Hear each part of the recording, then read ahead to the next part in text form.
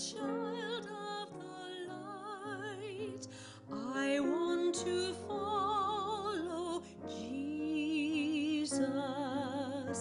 God set the stars to give light to the world. The star of my life is Jesus. In him there is no darkness at all. The night and the day are both alike. The Lamb is the light, a city of God. Shine in my heart, Lord Jesus.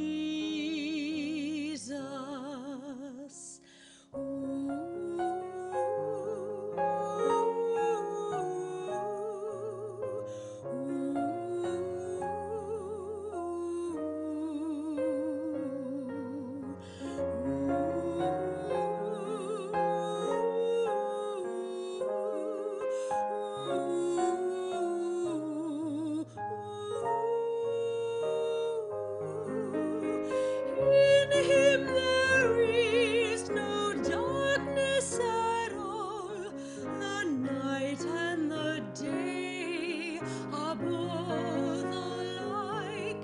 The Lamb is the light of the city of God. Shine in my heart, Lord Jesus.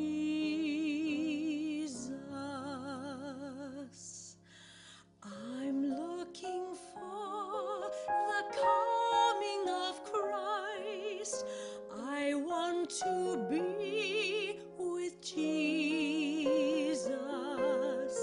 When we have run with patience the race, we shall know the joy of Jesus.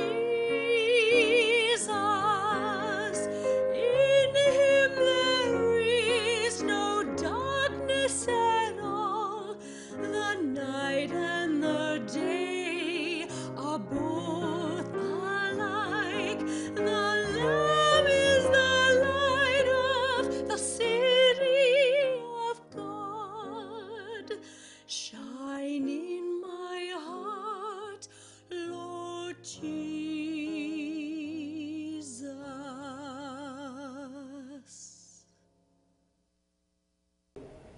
Have thine own way, Lord, have thine own way. For thou art the potter, and we are the clay. Mold us and make us after thy will, while we are here, yielded and still. Those are the beautiful words of a hymn, and they're words for all of us as well. Let me thank you for joining me tonight as we seek to turn this studio into a sanctuary and worship the living God. As always, my prayer is that you will be blessed by the word and the music. I'm so grateful for the musicians who assist me in this ministry. Now, would you please hear the word of God? It comes from Luke's Gospel, chapter 9, beginning at the 28th verse. Now, about 8 days after these sayings, Jesus took with him Peter and John and James and went up on the mountain to pray. And while he was praying, the appearance of his face changed, and his clothes became dazzling white. Suddenly they saw two men, Moses and Elijah, talking to him. They appeared in glory and were speaking of his departure, which he was about to accomplish at Jerusalem. Now Peter and his companions were weighed down with sleep. But since they had stayed awake, they saw his glory and the two men who stood with him. Just as they were leaving him, Peter said to Jesus, Master, it is good for us to be here. Let us make 3 dwellings, one for you, one for Moses, and one for Elijah. Not knowing what he said. While he was saying this, a cloud came over and shadowed them, and they were terrified as they entered the cloud. Then from the cloud came a voice that said, This is my son, my chosen. Listen to him. When the voice had spoken, Jesus was found alone, and they kept silent, and in those days told no one any of the things they had seen. This is the word of God for the people of God. Thanks be to God. Let us pray. Oh God, thy will be done, nothing more, nothing less, nothing else. Thank you for this great privilege. Help me to be faithful, and may this faithfulness result in your speaking to someone else. It's in your name. Amen. In over 50 years of ministry, I have not known a single person who was an authentic Christian who felt that he or she could live their life without authentic prayer. And evidently this was also important to the writer of Luke's gospel, this importance of prayer. For Luke's gospel is considered the gospel of women, the gospel of Gentiles, the gospel of praise, the universal gospel, but it's also known as the gospel of prayer. Luke felt that the unclosed door of prayer was one of the most precious doors in all the world. And even more significant is this scripture for today as we think about the transfiguration experience, because this writer felt that this experience was a prayer experience, a prayer experience. He says Jesus went up on the mountain to pray. And from what Jesus experienced, we learn something about the essence of true prayer. So we're going to take a look at his prayer experience in the hope that we too can learn something about the essence of prayer, and it can make a real difference in our lives. First of all, true prayer is a coming awake. It is a coming awake. Things had gotten very crucial for Jesus in his ministry. He had plainly told them that he was the Messiah. The Spirit had given Peter the assurance of this, and so he had said Jesus was the Messiah. And all seemed to be going well. Everything seemed to be on track. But then Jesus gave them the implications of what his Messiahship meant. It had to do with the cross. And of course these disciples became afraid, and some doubted. No question about that. They were plunged into the valley of discouragement. These disciples needed some verification, and so did Jesus. He needed the confirmation of God for what he was about to do. This is the reason that Jesus took Peter, James, and John up on the Mount of Transfiguration. It was to get the confirmation of God for his own journey and the confirmation of God for the disciples, because he knew they were going to experience much, much, much before they arrived at the summit of crucifixion and resurrection. So Jesus took 3 of his disciples up with him on one of Israel's historic mountaintops. And while they were praying, Jesus was transfigured before their very eyes. Now, we could call this transfiguration experience the moment of recognition. The moment of recognition. The word transfigure literally means to change in form or appearance, to transform. The appearance of the familiar is changed in such a dramatic way that a new meaning is discovered. Have you ever had something to do with your loved one and suddenly you saw something brand new in that loved one that you have never seen before? Well, I saw that some time ago in something that I will call Myron and the emergency brake. Myron, of course, is my wife, but I call it Myron and the emergency brake. One night we were coming back from a party, and I leaned down to release the emergency brake, and the hand release came off in my hand. Well, I don't know anything about automobiles, so I just drove the car home with the brake on. The next day I took it to the church and asked the custodians if they knew how to fix it. They didn't know how to do it. So I drove it around another day. Then one night my wife and I were sitting around, we were reading, and all of a sudden she took her book and got up and she said, "I'm going to fix the emergency brake." And I said, "Sure you are." Well, she was gone for just a few minutes, and then she was back and said the emergency brake had been released. Well, it was the next day when I was driving my car onto the expressway when the thought suddenly dawned on me, you know, that gal is really something. She can even fix an emergency brake. An emergency brake. And it was quite an experience for me.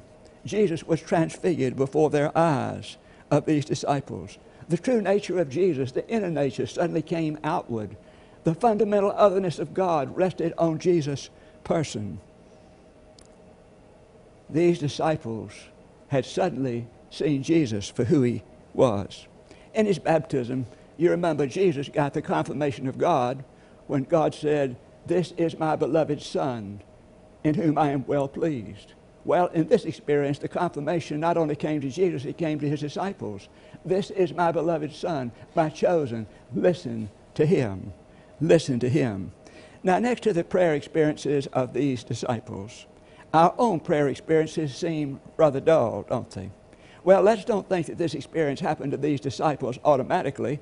There's a key verse in this scripture lesson that lets us know exactly what happened to them. I want you to listen to this 32nd verse. Now Peter and his companions were weighed down with sleep, but since they had stayed awake, they saw his glory and the two men who stood with him. Do you see? They stayed awake. Now, in our lives and our prayer experiences, sometimes we can miss it all simply because we go to sleep. I want to mention a few things that keep us from having a solid prayer experience. First of all is a faulty theology. Many moderns have a faulty theology, and consequently they do not have a meaningful prayer life.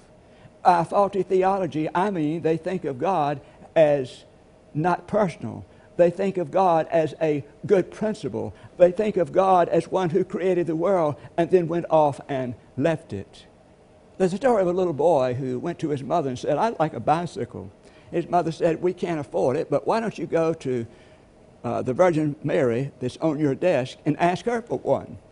So the little boy, after he had gotten ready to go to bed that night, went over to his desk where there was a statue of the Virgin Mary, and he said, "Dear Holy Mother, I need a bicycle. All the other kids have one. I need one." And then he thought how silly this was. He took the paper and wadded it up and threw it in the trash. The next night before bed, after he had gotten ready, he went back over to the statue, and he knelt down before that statue, and he wrote another note. He said, "Dear Holy Mother, I must have a bicycle. My friends have it. It's so necessary." Then he wadded up the paper and threw it in the trash can. Well, the next night, after he had gotten ready to go to bed, he went over to where the statue was. He took the statue off his desk, wrapped it up in a blanket. He very carefully put the statue in his drawer. He put some other things in front of the statue. He slammed the door closed, and he said, as he wrote these words, "Dear Lord Jesus, if you want to see your mother again." Now, I think you would have to call that a faulty theology. Busy schedules. This is another thing that keeps people from having meaningful prayer lives. It's not so much reason that crowds prayer out of our lives, it's just busyness. We don't take the time or the place to set up a place to have prayer, and consequently, we don't have a very meaningful prayer life. There was a fellow years ago who used to be the chair of the Department of Evangelism for the Methodist Church, and that was when it was in Nashville, Tennessee. That particular fellow was a marvelous preacher, so he would go preach, and he was from Birmingham, Alabama, and he would preach. And so one day he preached a mission, and then he was invited to lunch to go into this lady's house. Well, after they had lunch, it was delicious.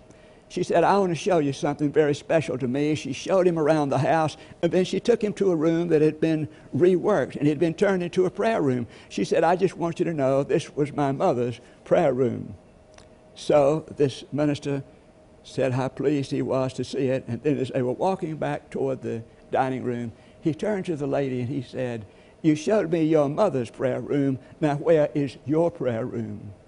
We're told that she had no answer whatsoever. And then a third thing that keeps people from a meaningful prayer life is mounting distractions. Mounting distractions. So many people have distractions. What they're trying to do is have a meaningful prayer life without a regular place and a regular time. And consequently, it becomes impossible for them to have a meaningful prayer life. When the disciples were fully awake, they saw his glory, but they were fully awake. True prayer is a coming awake. And then secondly, true prayer is a will assignment. Now I want you to notice, I didn't say it was a will alignment. I said it was a will alignment. A will alignment. Jesus was going to Jerusalem to suffer and die there. He needed the confirmation of God on his trip. He needed the confirmation of God that he was the Son of God, that he was doing God's will, that he was going to be the suffering servant like God had planned him to be. That was the reason for the transfiguration experience. He needed the confirmation of God, and he wanted the disciples to have that same confirmation for their lives as well. Another way of stating this was that Jesus was on that mountain seeking a will alignment. He wanted to put his will in that greater will to be sure it was there. The Westminster Confession Catechism says this: prayer is the offering up of our desires unto God for things agreeable to God's will. This puts the focus where it should be, on God and on God's will. Let me state this clearly. Prayer is not It is not just getting our words out there, wanting to bring God to our wishes. That's not what prayer is. It is not hocus pocus. Prayer is putting ourselves at the disposal of God. I remember when I was the associate pastor at First Methodist Church, Decatur, I remember that we had Ralph Sockman one year as a great preacher to preach, and we had Gerald Kennedy the next year as a great preacher to preach. I was given the responsibility of being their drivers, and it was such a privilege. I was to be at their disposal. And that's what true prayer means. It means being at the disposal of the living God of this universe. Lord Ogilvie, the former chaplain of the United States Senate, he said that one of the turning points of his life was when he was a student in Scotland, working under the great preacher, Dr. James S. Stewart. He said one day he had waited after class so he could talk about preaching and pastoring. And he said suddenly Dr. Stewart leaned across the desk and he said, "Lord, what you need is to die." Now, Lord Ogilvie knew that he didn't mean die to death. He meant die in another way. He meant you don't need more Bible studies. You don't need more theology. You need to die to yourself. You need to put yourself into the will of God. In other words, he was talking about a will alignment. Lord Ogilvie needed to line himself up with God's will. Now, in my own life, back in 1966, I had a particular experience with the will of God. I remember I'd been in the hospital 3 weeks with infectious hepatitis. I had just finished reading David Wilkerson's book, The Cross and the Switchblade. If you remember that book, David Wilkerson would lift up these prayers, these fleeces, and God would answer them. So one Sunday night, my wife was visiting with me, and I said, "Listen, Jesus said, where 2 or 3 are gathered together in his name, he was in the midst of them." Jesus also said that if you have faith and do not doubt as a grain of this mustard seed, if you have faith, you can say to the mountain, "Get up and remove yourself and go into the sea," and it will obey you. I looked at her and I said, "We have too." I said, "Why don't we just pray that I will be out of here on Wednesday?" Now, the prayer we prayed was that my test, my Billy Rubin test, would be 0 to 1. That was normal. Now, the Billy Rubin test is a test they give people who have hepatitis. It takes 2 days to get the test back. Most people's test is between 0 and 1. Mine had gone to 15, and it had come back down to 2.3, and it seemed to be holding. So I remember that was Sunday night. On Monday, the doctor came in and said, "Hal, you're looking so much better." And I thought, man, this is working better than I ever thought it would, better than I ever dreamed it would. And I said, "Well, I'm so glad because, you see, I'm going home on Wednesday." I said, "It's already been worked out." The doctor said, "I don't think I'd put a limit on it." I said, "Well, it's been worked out." Well, on Tuesday they came in, and he said, "You're not looking so good." Well, I began to fight and struggle for faith that day. They came in and took another Billy Rubin test. But I began to fight and struggle, and I struggled all that day for pure faith, trying to struggle against doubt. The next day, the doctor came in. This was Wednesday morning. He said, "Hal, I'm going to let you go home." I said, "That's wonderful." I said, "But what is my Billy Rubin count?" He said, "Hal, I'm going to let you go home today." I said, "What is my Billy Rubin count?" He said, "It's 2.2 and seems to be holding." I said, "I can't go home. I've got to stay here. I'm not cured the way that I felt God would cure me." So all that day, I stayed in that bed and I wondered how in the world I was still there. What had happened? I had done what the prayer experience said to do, and yet I was still there. It hadn't worked. But then there came into my mind about another young man who was in a room next to me, my same age. He'd been caught in a machine, and he was going to be a vegetable for the rest of his life. And as I thought about him and me, I suddenly realized I had not been praying God's will. I had been praying my will. You see, I was in desperate need of a will alignment. Now, let me tell you something, beloved. I don't think we learn this once and for all. We have to learn this over and over and over again. The real prayer is the Gethsemane prayer. Not my will, but thine be done. But God still expects us to pray honestly what we really desire and what we will and what we would like. But we still have to commit that prayer to God. Nevertheless, not my will, but thine be done. So true prayer is a will alignment, not a will alignment, a will alignment, a will alignment. And then thirdly, and here's something else, true prayer is God reflection. True prayer is God reflection. Listen to this passage. While he was praying, the appearance of his face changed. Did you get that? While he was praying, his appearance changed. The fundamental otherness of God came upon him, and he looked differently. Real prayer is always life-creating and life-changing. To pray is to change. Listen to what Douglas Steele said about prayer. If prayer is real, my surface self, my ego, my persona must decrease, and he must increase in me. I do not dare to stay the way I am. Now, if we're not willing to change, we're not going to stay with prayer very long. You know why? Because the more we pray, the closer we come to the heart of God, the more we begin to see our need and our sin, and the more we want to repent, and the more we want to start anew. But if we stop praying, none of that will happen to us. On the flyleaf of a book, a minister wrote these words. He said, "It is the daily communion that where God etches God's likeness upon our lives." But I like the way this woman put it, this laywoman, this humble laywoman. She said, God runs a beauty shop.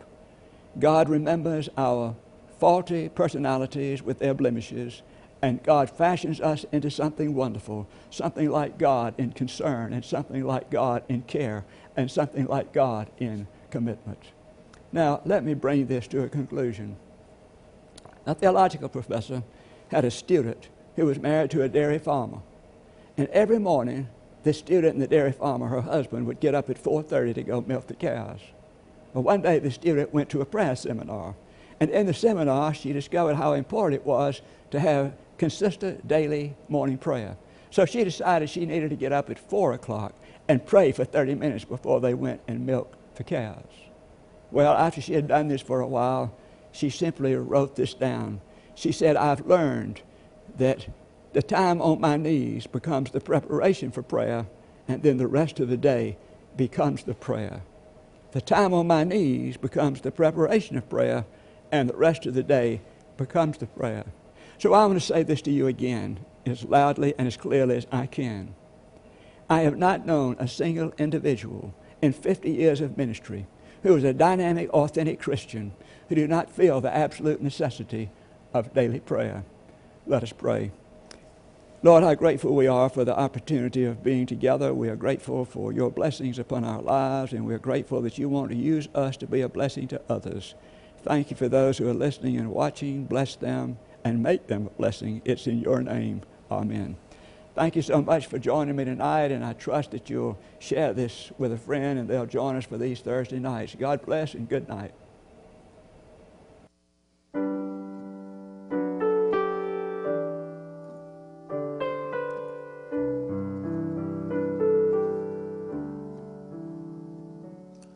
I stand amazed in the presence of Jesus the Nazarene,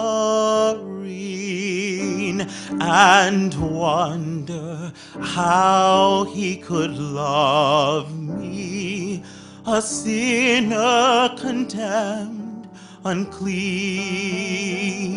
In pity, angels beheld him and came from the world of light to comfort him in the sorrows he bore for my soul that night. How marvelous, how wonderful, and my song shall ever be. How marvelous, how wonderful is my Savior's love for me.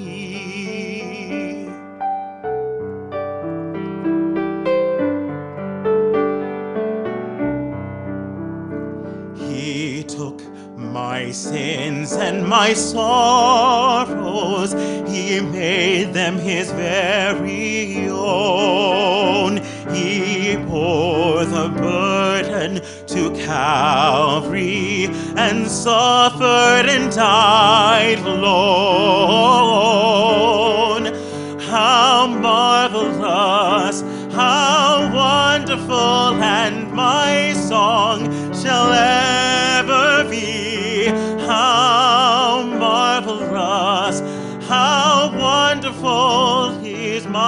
Savior's love for me.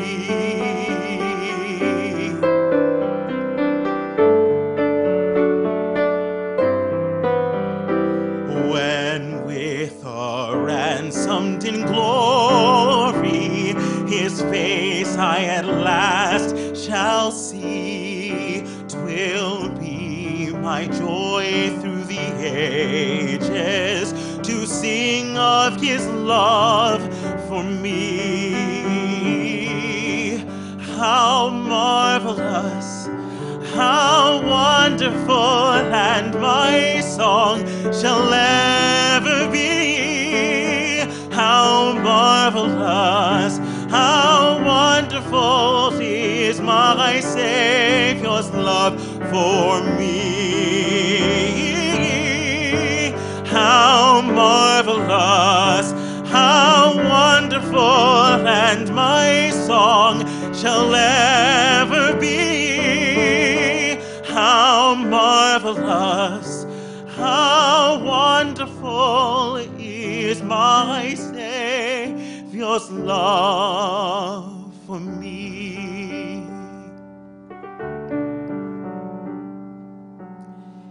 Is my Savior's love